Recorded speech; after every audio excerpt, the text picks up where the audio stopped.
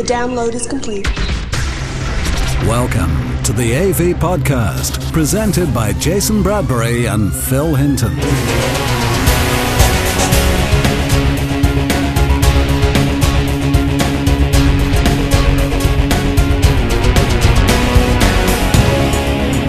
Welcome to this week's Home Cinema Podcast. Coming up, we've got the latest AV news. I bring you behind-the-scenes details of my life in gadgets this week, and Phil Hinton hosts yet another Home Cinema Roundtable discussion. This week's audio-visual news. Sub-bass B units from REL, new AV power from Marantz, Onkyo do hi-fi, JMO do lifestyle with HDMI, and noise-cancelling headphones from Sennheiser.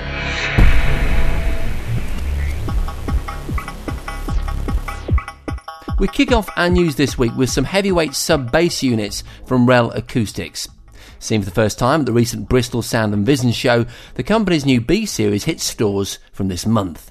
Comprising 3 models, the B-Series is described by REL as an entirely new generation of sub-bass system that bridges the gap between the award-winning R-Series models and REL's venerable flagship Stentor and Studio designs. Suited to high-end music reproduction and flagship multi-channel systems alike, the B-Series boasts ultra-modern high-power amplifiers, high-tech materials and acoustic tuning synonymous with REL's more esoteric sub-bass systems. The new system incorporates a forward-firing long-throw driver in the patented twin-chamber ported cabinet, with REL's patented balanced arm loading to produce dynamic attack and bass depth with equal refinement.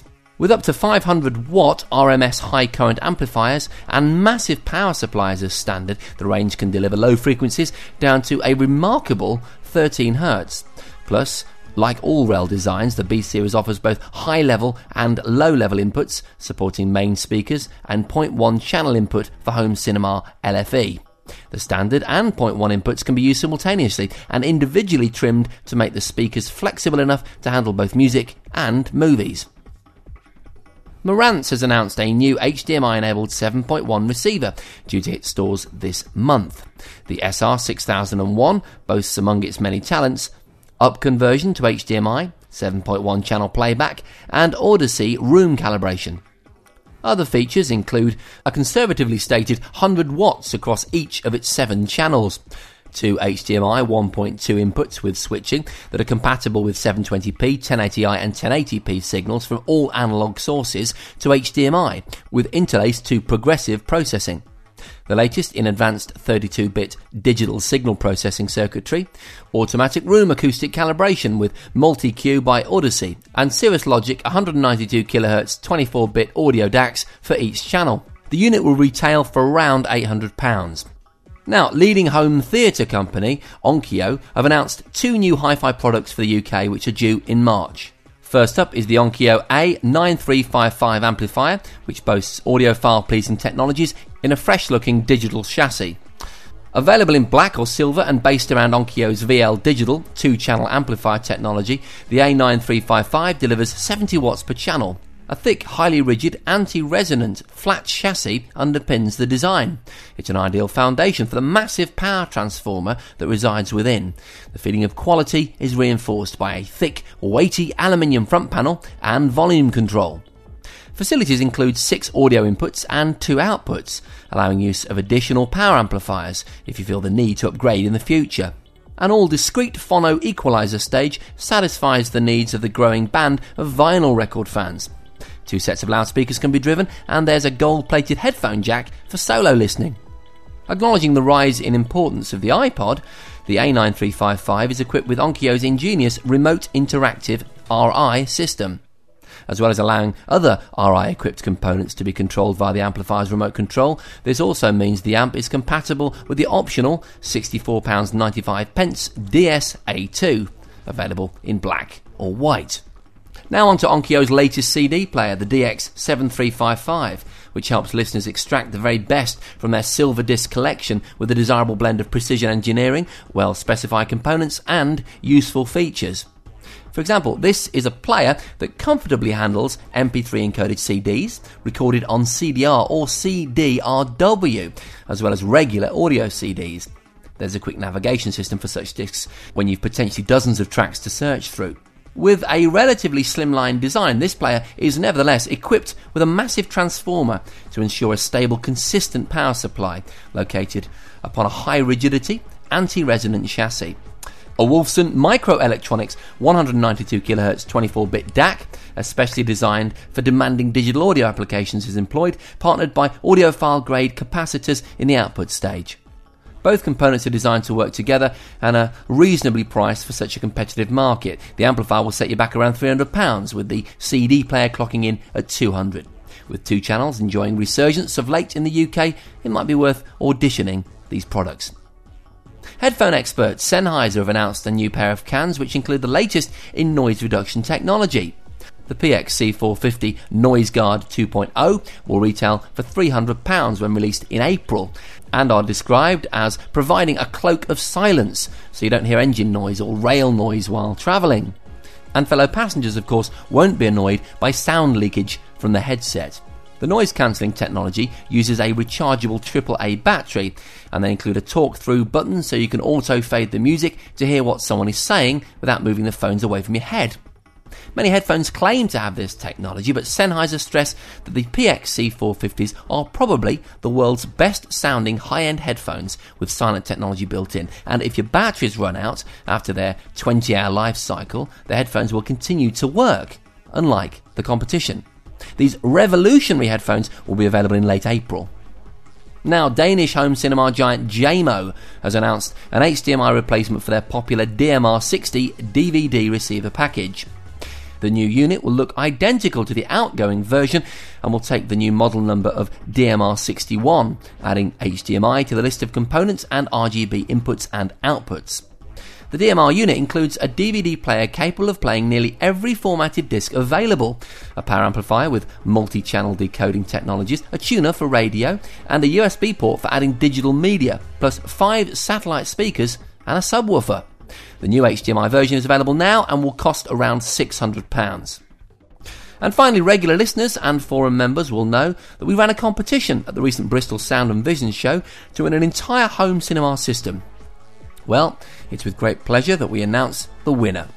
With a score of 20 million on Burnout Revenge, Jason Ritchie, forum name Ritzy, from Gwent, won a Hyundai 32-inch LCD TV, a BK Monolith subwoofer, a Yamaha YSP 1100 sound projector, an Xbox Premium package from shop2.net, and cord cables to connect the system together. So, congratulations to you, Jason. Brought to you by AV Forums and avplay.com. This is the AV Podcast. Regular listeners to this podcast will know that each week I bring you a little bit of gadget info off the cuff, so to speak. I kind of look at what I've been up to this week. As we're currently filming for the Gadget Show, obviously I've been in contact with all kinds of sexy bits of kit. Not least, I'm back to my consoles. You know, I'm a big console and gaming fan. We decided to do a big test to try and decide whether it was worth spending a couple of £1,000s on a state-of-the-art PC, or whether, you know, a collection of consoles, including the Wii, the Xbox 360 with the HD DVD drive, and a PS3, which of course incorporates a Blu-ray drive, whether those 3 consoles were better than a cutting-edge computer. The subject was gaming, so while the drives on the 2 consoles were important in terms of being able to watch high-def content, it really wasn't part of the test. And also, I would wager that there's an awful lot of high-definition content available now online, and the PC is very well set up. I mean, my PC, for example, I run a Hujum Qubit computer, which I've got hooked up to a Samsung HD TV, and I watch loads of online content. In fact, there's a lot of online content available now that wasn't available even at Christmas. So if you haven't looked for a while, have a sift around for some high-def content available online, legitimately, stuff you actually pay for, because I think you might be quite surprised. Anyway, I don't know why I'm going on about that, because it's not really part of the test. The test was essentially simply to test the game-playing experience of those 3 consoles versus the PC experience. Now, of course, the PC, while expensive, I think is the more flexible of the formats. There's no question that high-end NVIDIA card, like the one I had in the machine, and all the water cooling and the dual-core processors and stuff can equally match a PS3, despite the PS3's remarkable graphics performance and beautiful 1080p output onto this big 50-inch Sony Bravia that we had. I think it was 50-inch.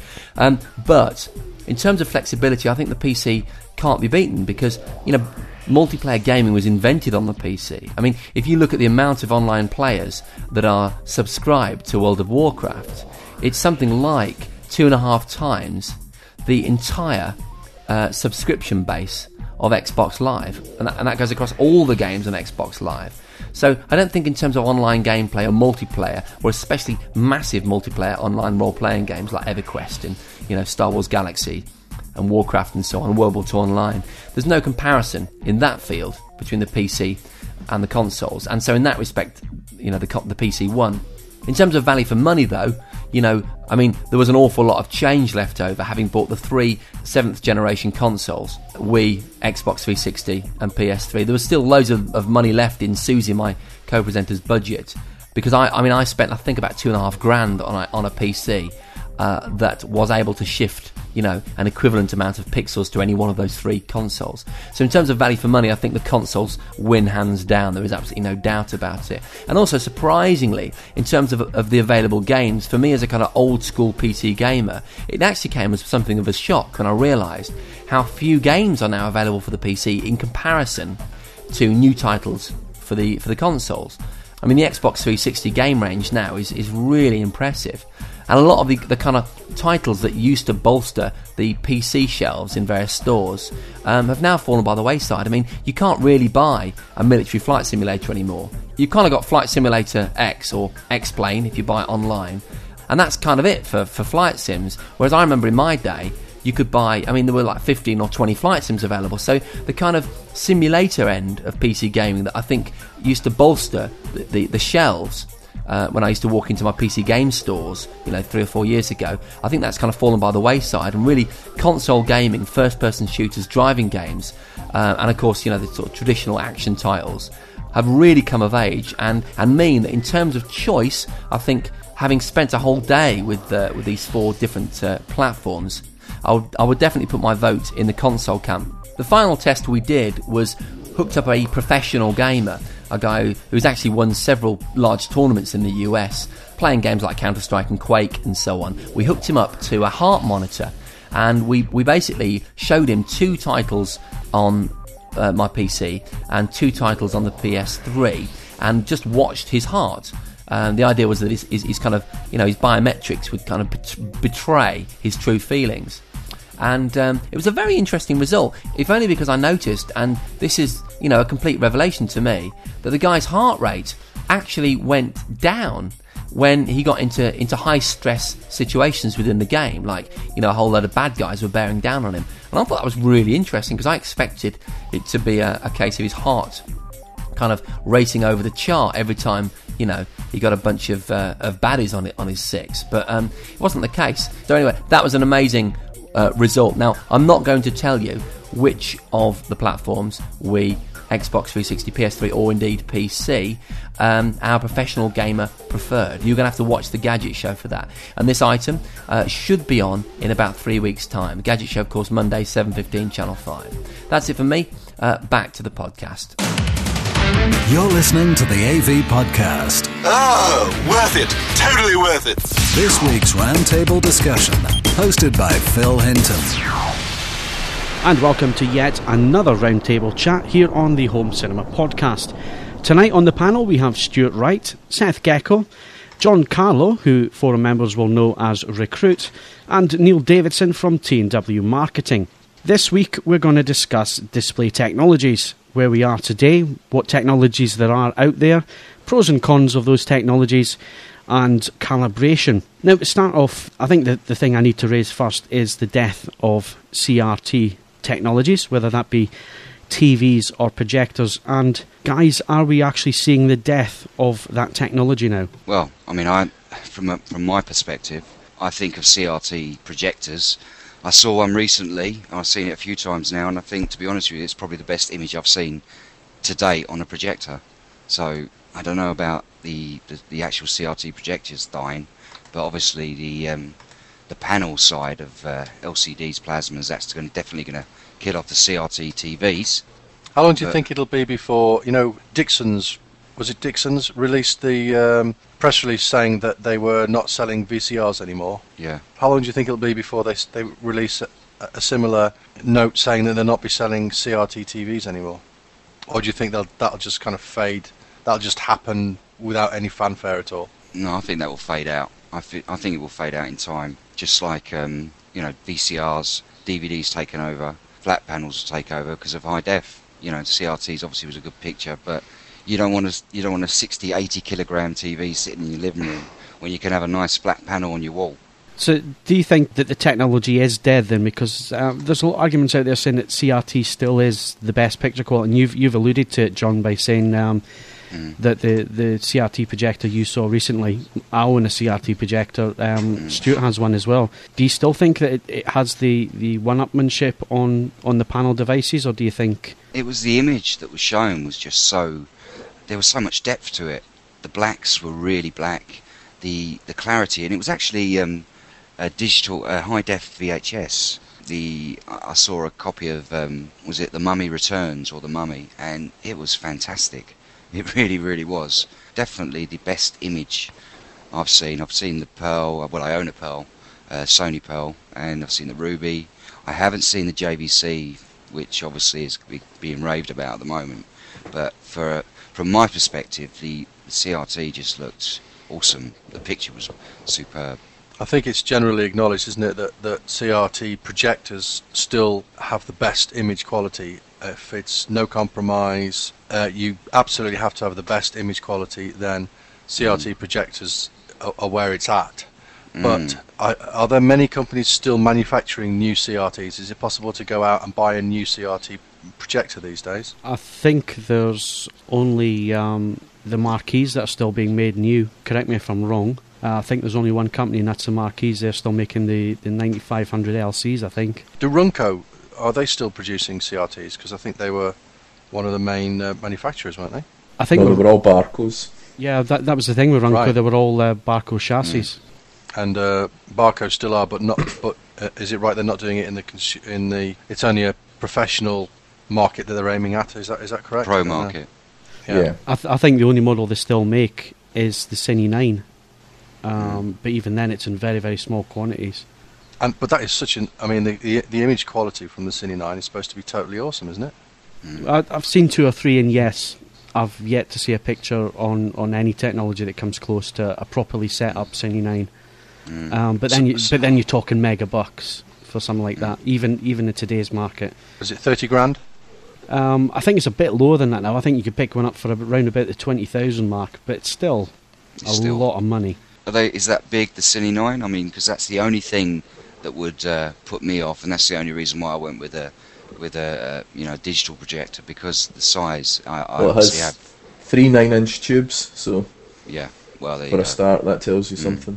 It's like a very large suitcase. Oh, I think it's even bigger than that. Yeah, it's a lot bigger than that. Yeah, a lot bigger than that. Think about your 1209, Stuart, and add a few inches on. Really? Oh, is it? Blimey. It's bigger than a 1209? Yeah. Crikey, Wow. and that thing is big. So that presumably is one of the answers to, and for the sake of people listening who aren't familiar with CRT projectors, why people aren't buying them in droves. So it's expensive and it's big. What other reasons are there that CRT is eventually going to die in favour of DLP maybe, or another technology? Why? I think, if I can jump in here, I think for me the thing is you've got to be very hands-on with a CRT. You've got to know what you're doing. Convergence can drift. You've got to be able to redo the convergence on a regular basis. There are some models, some machines which won't drift that much, and there's other machines which will drift each time you switch them on. Is that a monthly basis? Do you have to correct it, or...? Well, I can only talk from personal experience, and I have a 1997 808, graphics 808 from Barco, and I have to touch that up once a week. Really? Great days. And it's mainly on the blue. The blue tends to drift quite a bit. That's a lot. So, I mean, that's the thing as well. I mean, you're talking about technology that isn't made anymore. There are spares out there at the moment, but then the other downside is that spares are going to dry up after a while. But the people who own them, they don't want to get rid of them, though. That's the thing, isn't it?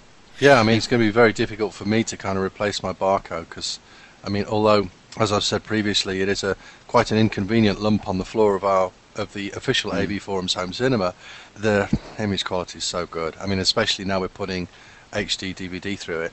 Wow, it's just... You could be in the middle of that jungle with King Kong, Yeah. do you know what I mean? It's fantastic. Well, you said that to me at Bristol as well, Stuart. You said you'd gone and seen the D80 and you were thinking of switching over, and I had to ask you twice why. Because I'd seen your 1209 the day before, and it's an absolutely stunning piece of kit when it's set up right like that, and the detail you're getting, even from upscale DVDs, still superb. Yeah, I think this is one of the areas where CRT undoubtedly is losing out. The amount of effort required to be a CRT owner, as we've already touched on, is incredible. It would cost a lot of money to get a professional to come in and do that once a week, and I can assure you. Yeah, definitely. You've got other things, the geometry, you'll never get perfect with a CRT. Phil's already touched on the convergence issues, grayscale goes off, colour accuracy, etc, etc.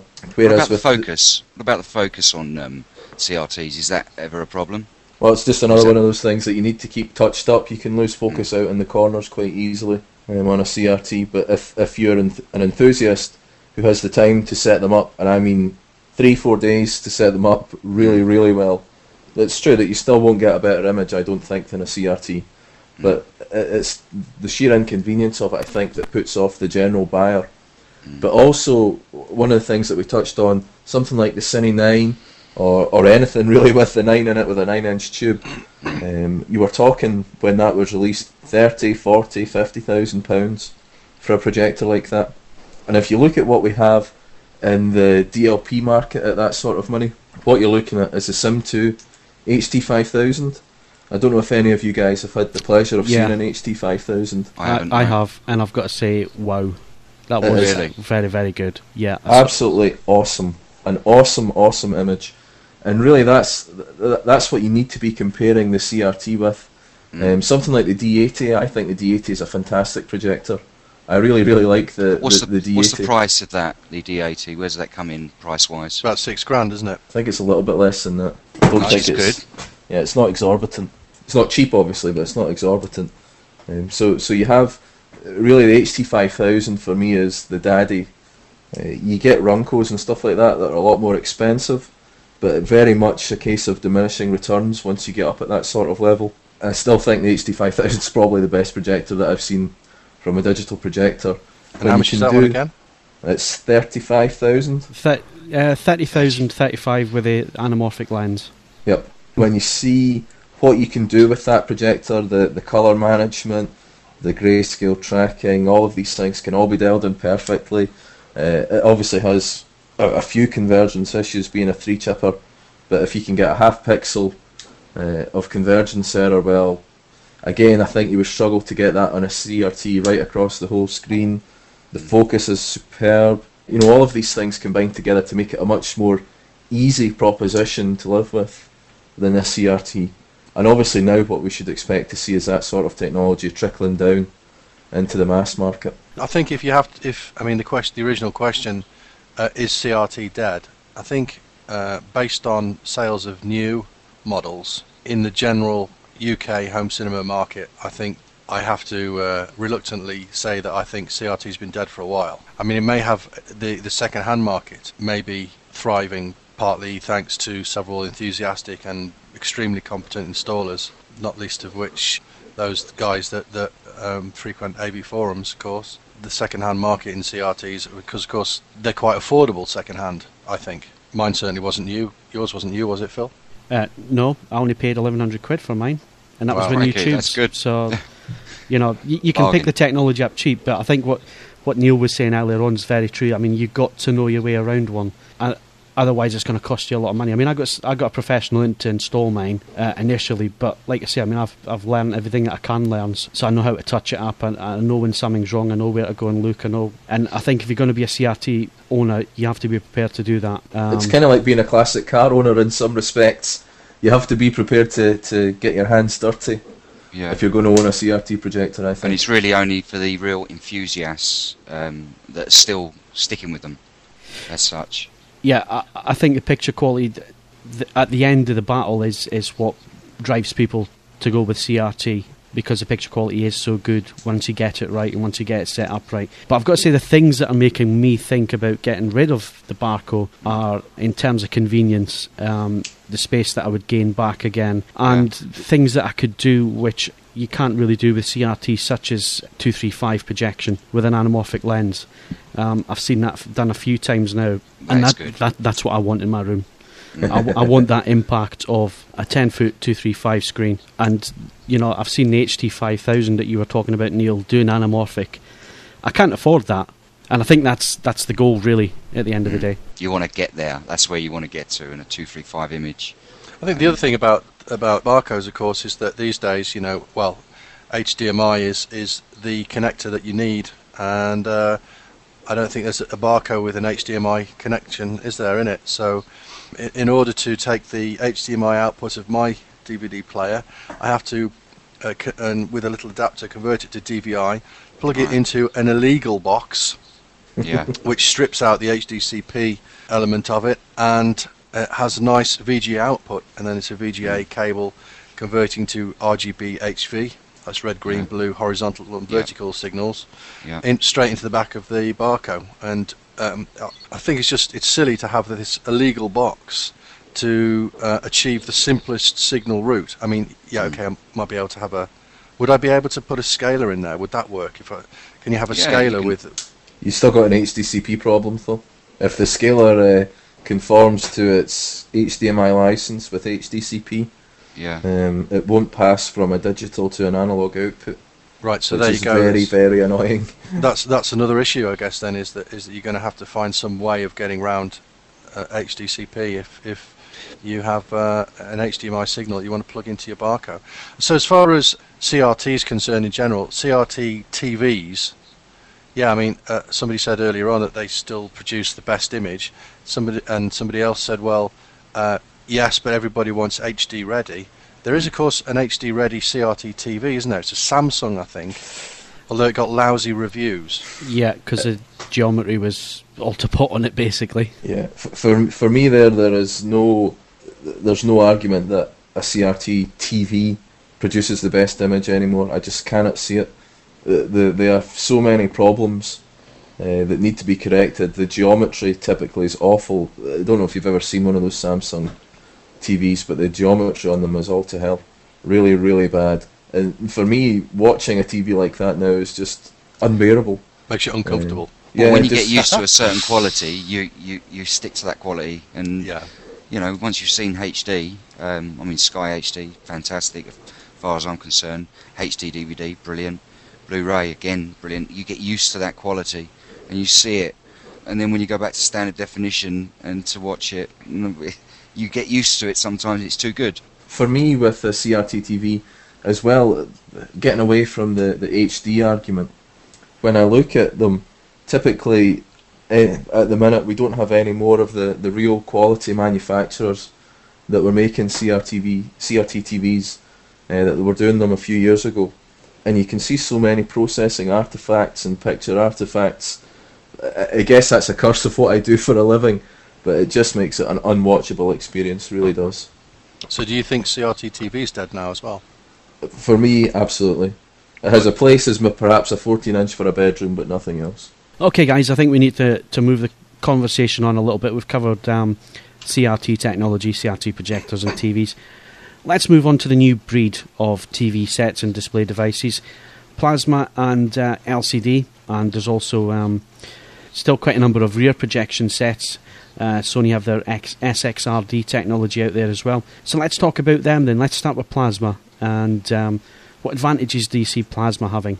Well, for me, plasma has a number of advantages. One of the things that we were talking about on the CRT was black level. And certainly plasma is the closest thing that you can get to a CRT black level.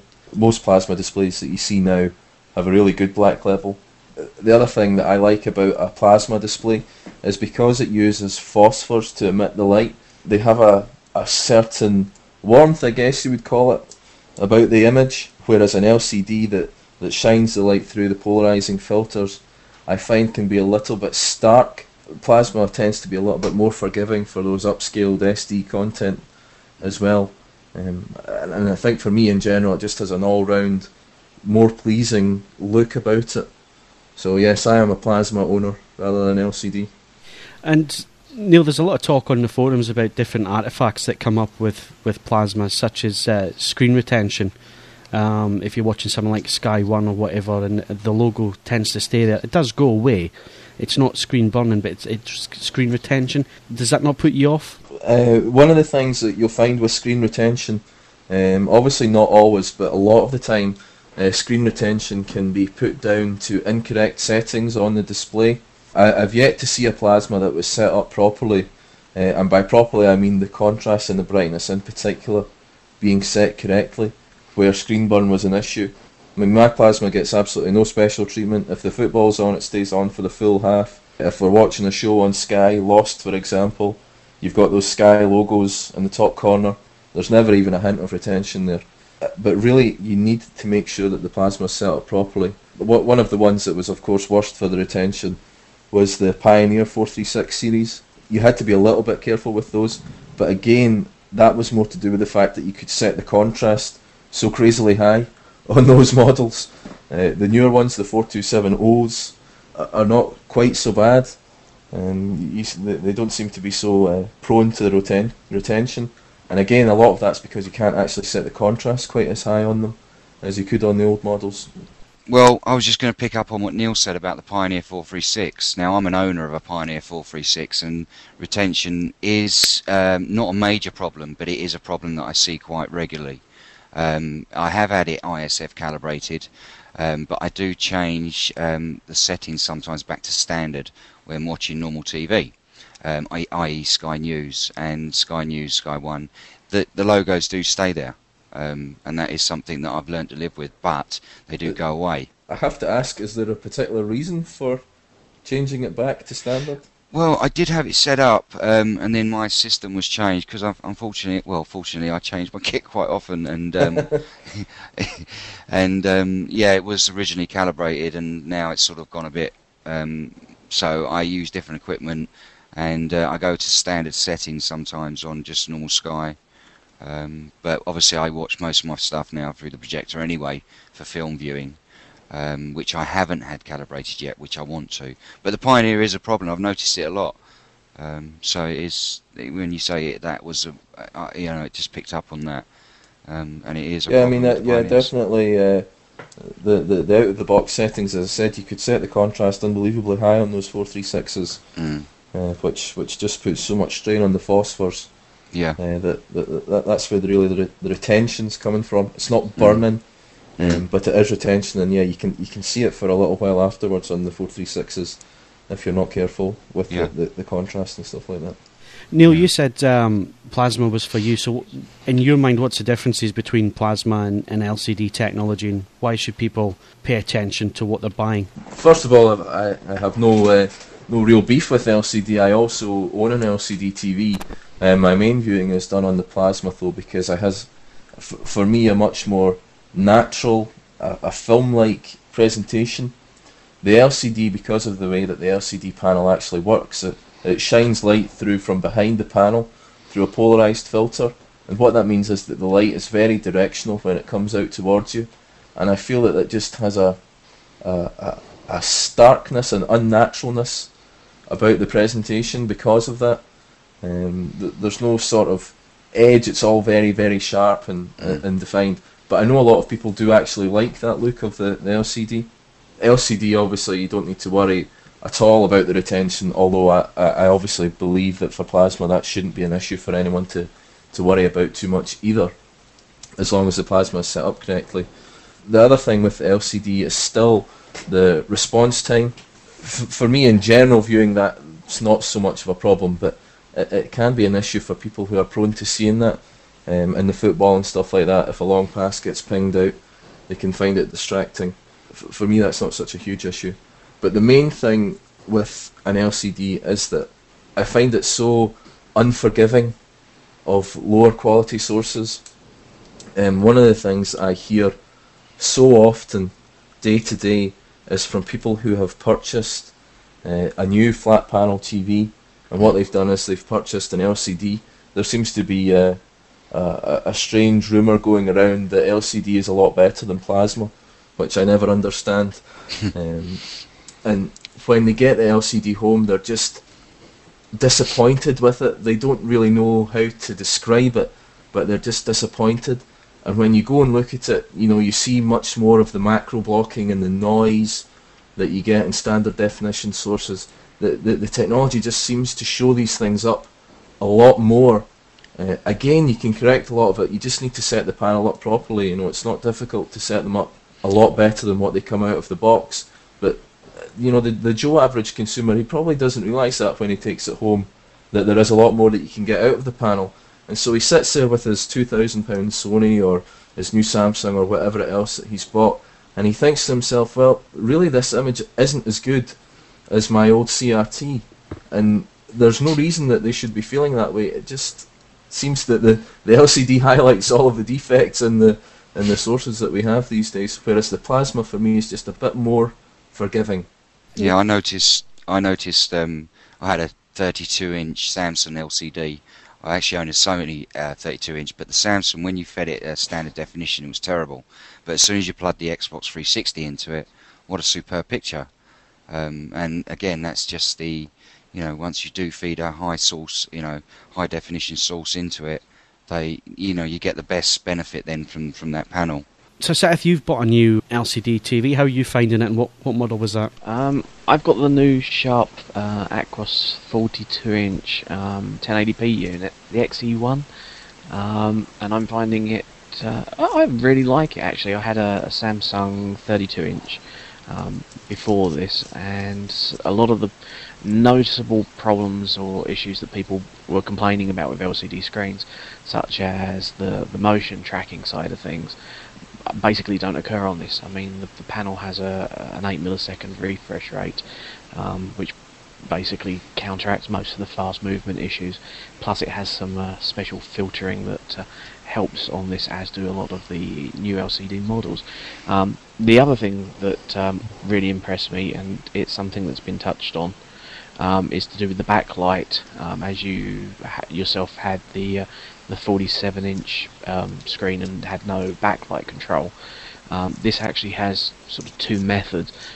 The first one is you can manually change the backlight level, should you want to, for when you basically do your calibration in the room environment. And the other thing it has is there's a little sensor at the front of the screen which detects the light changing in the room, and will then either increase or lower the backlight to compensate for the light shift. So you're fairly happy with it overall then? My bank balance isn't happy about it, but I am. I think it was, compared to some of the 42-inch plasmas, a considerable drop in price. I do agree that LCDs, generally speaking, are much harsher when it comes to picking up issues, but in sort of its defence and mine for choosing it, I suppose, virtually everything I'm going to be feeding it is going to be 1080 anyway, be it from the Denon 3910 that I have, or my Blu-ray or HD DVD, or indeed Xbox 360, and hopefully PS3. So I've got a 1080p panel, and everything I'm feeding it's going to be 1080. So it's not really that much of a problem. I do have a Telewest box. Actually, it's Virgin Media now, isn't it? It is, yeah. Yeah, although when you still press the button, it sort of says Virgin and Telewest stamped all over it. And the only thing that's been used for basically is to make sure that it works when I've connected it to the screen. But other than that, it doesn't get a look in. But I don't think that it's particularly harsh on that either.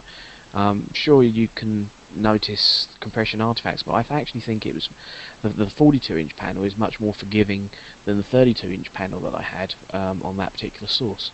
So, Neil, how crap is this new screen? Controversial. No, the Sharp panels are actually pretty sharp. Sharp invested heavily in LCD when it was just starting up, so they actually have some very, very good panels. Some of the software around it could be a bit better, but the panels themselves are very good.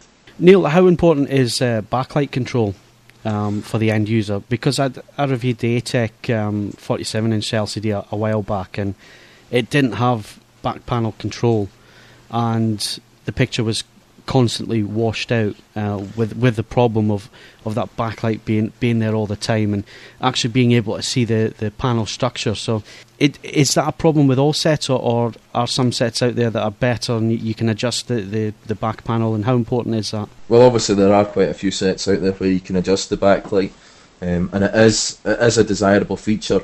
The reason that the backlight is so powerful is to combat ambient light. Basically, when you have a display, what you want is the light output from the display to be brighter than the ambient light falling on it. Otherwise, you lose detail in the shadow areas. Now, on an LCD, that's one of the main strengths of LCD, because it's basically just some very powerful lamps behind the screen. It can fire out an unbelievable amount of light. However, as you say, Phil, what that tends to do is wash out the picture. You have too much light coming out. It's tiring for the eyes, etc. Now, if you have a backlight control, then you can obviously adjust the power of the lamps down a little bit, and that's particularly important if you like to watch in a darkened environment, and certainly for evening viewing. Typically, when I'm viewing the TV in the evening, I'll certainly never view it in a dark room. I'll always have a lamp on or something like that just to give some ambient light. Even in that environment, a backlight control is very important, otherwise you're going to get those washed out blacks. Neil, you were at Bristol, and Pioneer, rightly or wrongly, had their demonstration of LCD versus plasma, and there's a lot of conversation on the forums about that, mainly about the setup, was it fair, and should there be an ISF calibrated beforehand, and so on and so forth. Did you get a chance to look at that, and how truthful do you think that representation was by Pioneer? I felt that the Pioneer demo was kind of unfair. I know a lot of other people at the show would have gone a lot further than me and felt that it was actually a bit out of order of Pioneer to do a demo like that. When I looked at the two displays, there were a number of things about the demo that were quite clear. First of all, the material was clearly selected to highlight the deficiencies of LCD technology.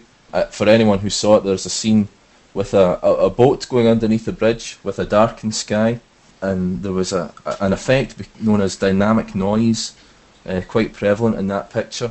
Now that is, if you recall what I said a few minutes ago, an LCD display tends to show up noise and so on when it's not been set up correctly. And again, the system was set up, to me it seemed at least, to highlight these effects. I just felt it was not a fair and accurate representation of the technology, and it was a bit naughty of Pioneer. I saw the demo as well, and it certainly made LCD look very poor. And I kind of studied it on 2 or 3 passes of the video loop, and I felt that it was unfair as well, because although a lot of people do take it was basically an out-of-the-box setting, wasn't it? This is a Pioneer Plasma out of the box. This is a supposedly best of LCD brands that you can get out of the box. It was a Sony. Here they are side by side with the same picture going through them, and basically the LCD looked very poor against the plasma, which is obviously what Pioneer were intending to achieve. But I felt that a more scientific test, which is perhaps not what Pioneer were after, but a more scientific test would have been to have, okay, let's have out of the box settings. I mean, is it not true that all TVs, even 2 TVs on the same production line, are going to look slightly different out of the box? I don't know, perhaps they are. But anyway, have underneath them perhaps ISF calibrated Pioneer Plasma and Sony Bravia as well, and then you can get an idea of what the actual technology is capable of. And from that particular point of view, I thought the Pioneer demo was skewed, obviously to me, but unfortunately I think less obviously to punters just walking through. I think for me that was one of the things that concerned me most about the demo, was that there was no way to verify that they were out of the box settings, because I know what both of those displays look like out of the box, and neither of them is as bad as the Sony was made to look in that demo. Neither of them. So that's what really concerned me about the whole demo. There was a comment on the forums that if the sets were set up correctly, properly calibrated and so on, that in all intents and purposes Plasma would still probably look better. And why didn't Pioneer just do that in the first place? Well, that's actually a question of double relevance, because Pioneer TVs are actually one of the only Plasma TVs which have the ISF C3 interface built right into them. Pioneer as a company embraces absolutely the ISF principles of display calibration and getting the best image quality, and I think that would have been a fairer demo for people to understand. At a show like the Bristol show, you have to remember that it's a consumer show, and that would have meant a much more difficult sale for Pioneer. They would have had to have explained what calibration was, etc., etc. However, it would have been a much more representative demo, and you're absolutely right, the Pioneer would have still looked significantly better than the Sony. Is that because the room was dark and the source material was of the nature that it was? Because well, I mean that's definitely two of the things. But for example, the new Pioneer has an incredible accuracy in its colour gamut and so on. Once you've calibrated it, the grayscale tracking is very good. Everything that you need to get a good picture is on that Pioneer model, and so you can really tune it in so that it looks superb. The problem with the Sony is that it has most of those settings, but not all of them. So you're never going to have the same colour accuracy or anything like that as you can get on a Pioneer panel. So I think the one thing the Pioneer demo has done is obviously create a conversation point, and hopefully we haven't been too hard on Jim and the boys from the show, and hopefully Jim might come on and give us his thoughts in a future roundtable as to the whole point of that demonstration, and maybe take it a little bit further for the next show. So anyway, any display technology, it's going to have certain artefacts on certain bits of material and so on. And one of these phenomenons at the moment is the old purple snake. So Neil, do you want to explain what a purple snake is and why people are talking about it on the forums? Well, sure. The purple snake is actually quite a complex artefact to discuss. And I think before we go any further, we should make it clear that there are actually two artefacts that people are confusing. One is an artifact which shouldn't be there. It's a processing problem in the panel. The second one is a setup and source artifact. Now, the first one, which is a problem on the panel, is when you see a solid, horrible lump of a bright purple colour. It's not a banding or a fizzing or anything like that. It's just a solid mass which is clearly not supposed to be in the image. Now, I haven't seen that too often. It's pretty rare, to be honest with you, to see that in the panels. But that is a processing defect, and of course Panasonic have released a fix for that. So are we talking plasma panels now? Yeah, plasma panels only for that one. The second thing that people are confusing with purple snakes, I believe, is an effect. Now, it's actually a combination of several effects that get overlaid on top of each other. The first one is a thing called false contouring, and people may know it more as banding. Banding is basically the number of processing levels, video levels, that you have on the display. They typically have between 8 to 10 bits, and that isn't enough to create every colour shade. So basically what you get is you get a banding effect in areas of gradiated colour. The second thing is that to try and compensate for this, plasmas do two things. They do two types of dithering. One of them is known as temporal dithering, another one is known as spatial dithering. Temporal dithering is just varying a pixel's intensity with time. So rather than have, level 1 and level 2, over time you can average it out so that you get level 1.5. Whereas a spatial dithering is where you sort of vary the intensity levels in space. You basically try and blend the shades together so that you don't get a hard line. Now, what happens is in very low intensity scenes, you get an effect where all of these things combine together, so you get a thin band which has spatial and temporal dithering going on at very low intensity where there isn't enough green, and what it does is it looks a kind of a purple band when you go up to it, where there is a sort of a dancing in the pixels. The pixel dancing is all down to the way that plasma works. The false contouring is also down to the way plasma works, and the dithering is to try and combat those two things. You can't actually see that from a normal sitting position. You have to go right up to the plasma display, which obviously these displays, a 42 or a 50 inch display, when you go right up next to it, you see things called subpixels, which is the little red, green and blue pixels that make up the colour on the display, and you can see the pixels dancing in the structure. So once you're sitting in your normal seating position, you shouldn't be able to see too much of this effect. The second thing that really affects this is the grayscale of the display. The grayscale of a display describes how the colours are blended together to make white. If you can make white correctly on a display, all of the other colours can be made correctly as well. It's just a ratio between the red, green and blue. And out of the box, the models in question are Panasonics. They don't have a particularly accurate grayscale. Colours are not mixed in the correct ratio. And what that does is, in these dark scenes, that you don't have enough of particular colours. Again, it really emphasises the purpleness of this effect. So hopefully that gives listeners a bit of an idea of what the purple snake is. It's a complex artefact, but it's not something that should be worried about unless it's that first instance that I described, a very, very, very obvious processing flaw where you get a big solid blob of purple. So what can people do to, if they have got this problem, what can people do to combat it then? Well, there are a number of things that you can do. The easiest one is simply not to go 3 inches from the display and look at what's going on there. Obviously, joking aside, the first step is to make sure that you're sitting a reasonable distance from the display. Something like 5 feet for a 42-inch display is more than close enough. You don't want to be resolving information at the sub-pixel level.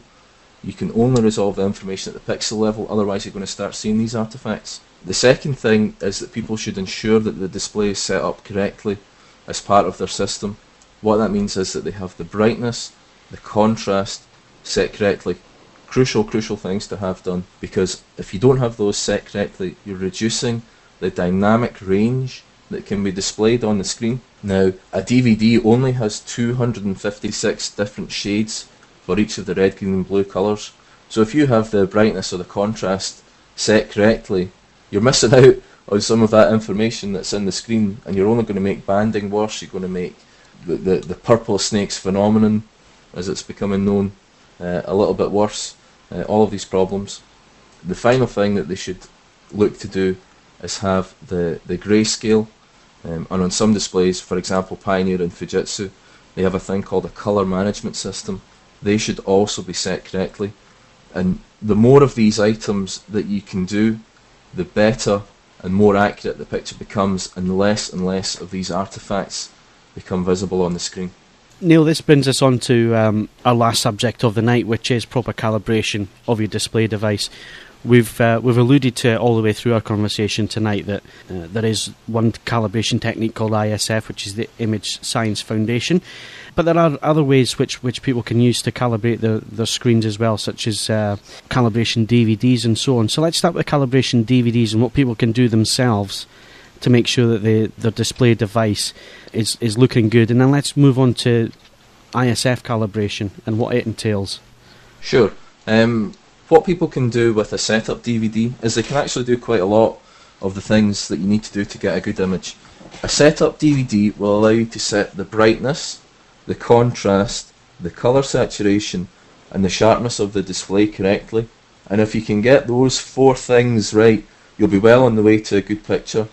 By getting the brightness control set up correctly, you're actually adjusting the black level on the display so that you will not be losing any shadow detail, but at the same time you won't have grey blacks. The picture won't have that washed out look that you so often see with out of the box settings. The contrast control is next, and this sets the white level of the display. If you set the white level incorrectly, you get a thing called white clipping, and basically when you get white clipping, the brightest parts of the image all just compress together. You lose the dynamics and things look very flat and blown out. You can be amazed at the amount of extra detail that you can gain back by setting the contrast control correctly. If you set the colour saturation properly, people should, in theory, look a lot more natural on the screen. A good test for the colour saturation is if you're watching Sky News or BBC News 24. If the presenters look as if they've been on holiday for 5 months or got locked under a sunbed, then you can tell probably that there are some problems with the colour saturation, and you want to try and click that down a bit until they actually look like real people. I suppose people should avoid looking at David Dickinson, or else they'll think that he's not a good test pattern to use for sure. And when setting the colour saturation, people sometimes think that the colours look a little bit washed out once they've set it properly. But what I would encourage people to do is actually, just look at the back of your hand or something like that when you're setting these things. Skin is not a vivid orange colour typically. It's much more pale than that usually for normal skin tones, and you can use that as a reference for what you're seeing on the screen. The final thing, and perhaps the most important thing for people to set correctly, is the sharpness control. One of the things that I hear so often is, the image doesn't look sharp, and people then grab the remote control and crank the sharpness control up to its full level, which I don't know if you've ever seen it, but it just looks absolutely abysmal. What the sharpness control does is it actually adds an artificial band around edges of the image. The display actually looks for high frequency data in the video signal, and it adds an overshoot which presents itself as a white band, and the higher you set the sharpness control, the thicker and more obvious the band becomes around all of this detail. So by setting the sharpness control too high, what people are actually doing is disguising detail that is available within the picture rather than showing more detail. On most displays you'll find that the correct position for the sharpness control is 0. There are a few exceptions to this. The Fujitsus, for example, you can go usually a lot lower than 0 to have the sharpness control set correctly. But if you get that control set correctly, suddenly a lot of the other problems that you have, the noise suddenly decreases. In particular on LCDs, you will notice a big improvement in the picture quality by reducing the sharpness control. So it's a very, very, very, very important control for people to get set correctly. I really can't emphasise enough, if you can get the sharpness control done, your whole picture's going to look a lot better. You can actually do these 4 settings using any of the standard test DVDs that are out there. You have the ISF DVD, of course, which aims to tell people how to do these without using normal test patterns, which can sometimes be a bit confusing. You have old favourites like Digital Video Essentials and Avia, which use the more standard test patterns to get the image correct. There's actually also, just to give a plug to an AV Forums member called Merifon, has posted a free setup DVD that AV Forums members can download. I'm not 100% sure how absolutely accurate everything is, but as a free reference tool, it's absolutely fantastic, and people can certainly give that a try without spending any money. Neil, I'll just jump in there as well, because there is another reference point which people can use on the forums. If they go to the DLP and LCD forums, Gary Lightfoot has done quite a comprehensive overview of setups and so on, and what they should be looking for in the test patterns. So we'll give Gary a plug as well for his calibration tip thread, which you can find in the DLP and I found LCD that very forums. useful. Yeah, a lot of people have found that information from Gary very useful. Gary refers to the DVE disc as part of that, but you should find the patterns that he refers to on most of the setup DVDs, so people can certainly go in there and give that one a try with no problems at all. Can people get the best out of their screens themselves, though, or do they need a professional to come in and do it for them? Well, this is what we're going to come on to next. The 4 controls that I've discussed there are commonly known as the user controls. These are things that anyone can set on their display as long as they have access to some sort of reference material. It's almost impossible to set this accurately by eye for someone who hasn't been doing it for a long time. And even then it's difficult, I can assure you. So if people get themselves a reference that they can use, as I say, there are a number of DVDs out there, they will be able to set these 4 controls quite accurately. There should be no reason not to have a good accurate user control setup. Now, the next stage in getting a an accurate image which is free of artifacts is to look at the ISF calibration, as we've already discussed. And an ISF calibration, of course, those 4 user controls are set, but typically it goes a lot further than that. One of the things I've already mentioned tonight is the grayscale of a display. Now, on a display, if you have the colour of white set correctly, all of the other colours will be reproduced much more accurately than they will be if the colour of white is incorrect. And this is what the grayscale does for you.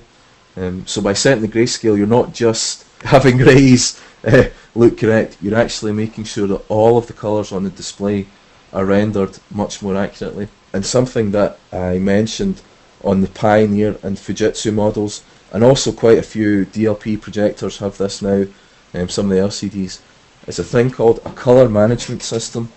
And what a colour management system allows you to do is actually go in and correct the colours that are being displayed on the TV or on the projection screen.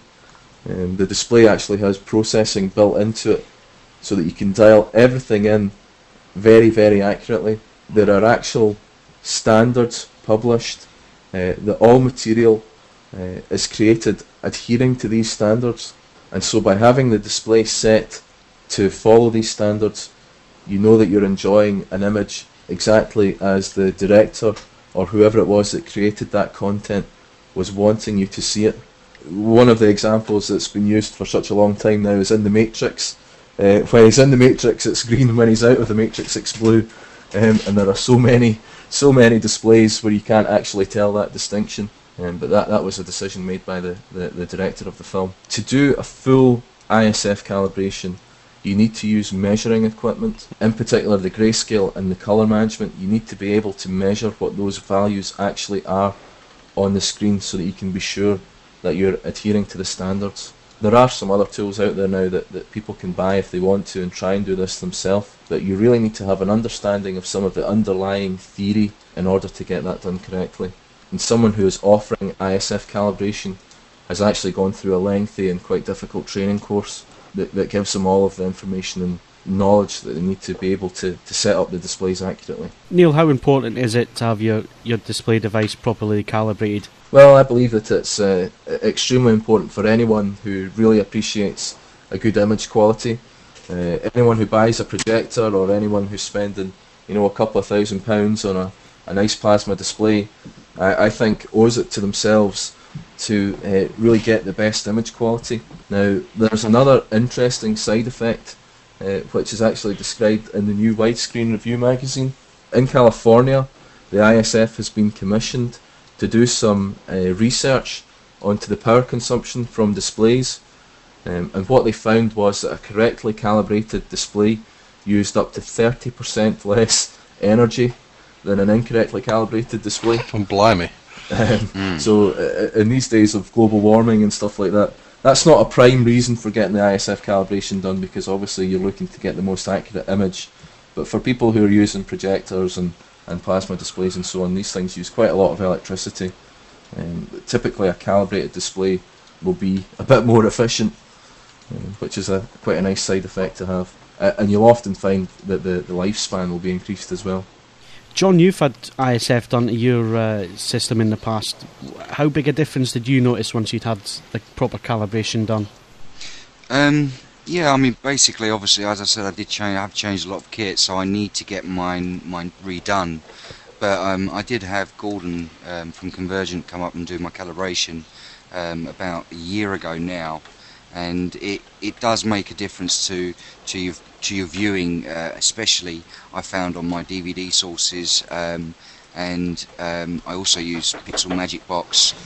But it's improved the picture, and I think, to be honest with you, if you are spending a lot of money on kit, and especially in this hobby, it does, people more or less do, you really need to get it done properly, and having someone come over and actually do an ISF calibration, it takes a few hours, and obviously the kit they're using is calibrated, and you just can't do that as a normal Joe public. You just can't do that. You haven't got the ability.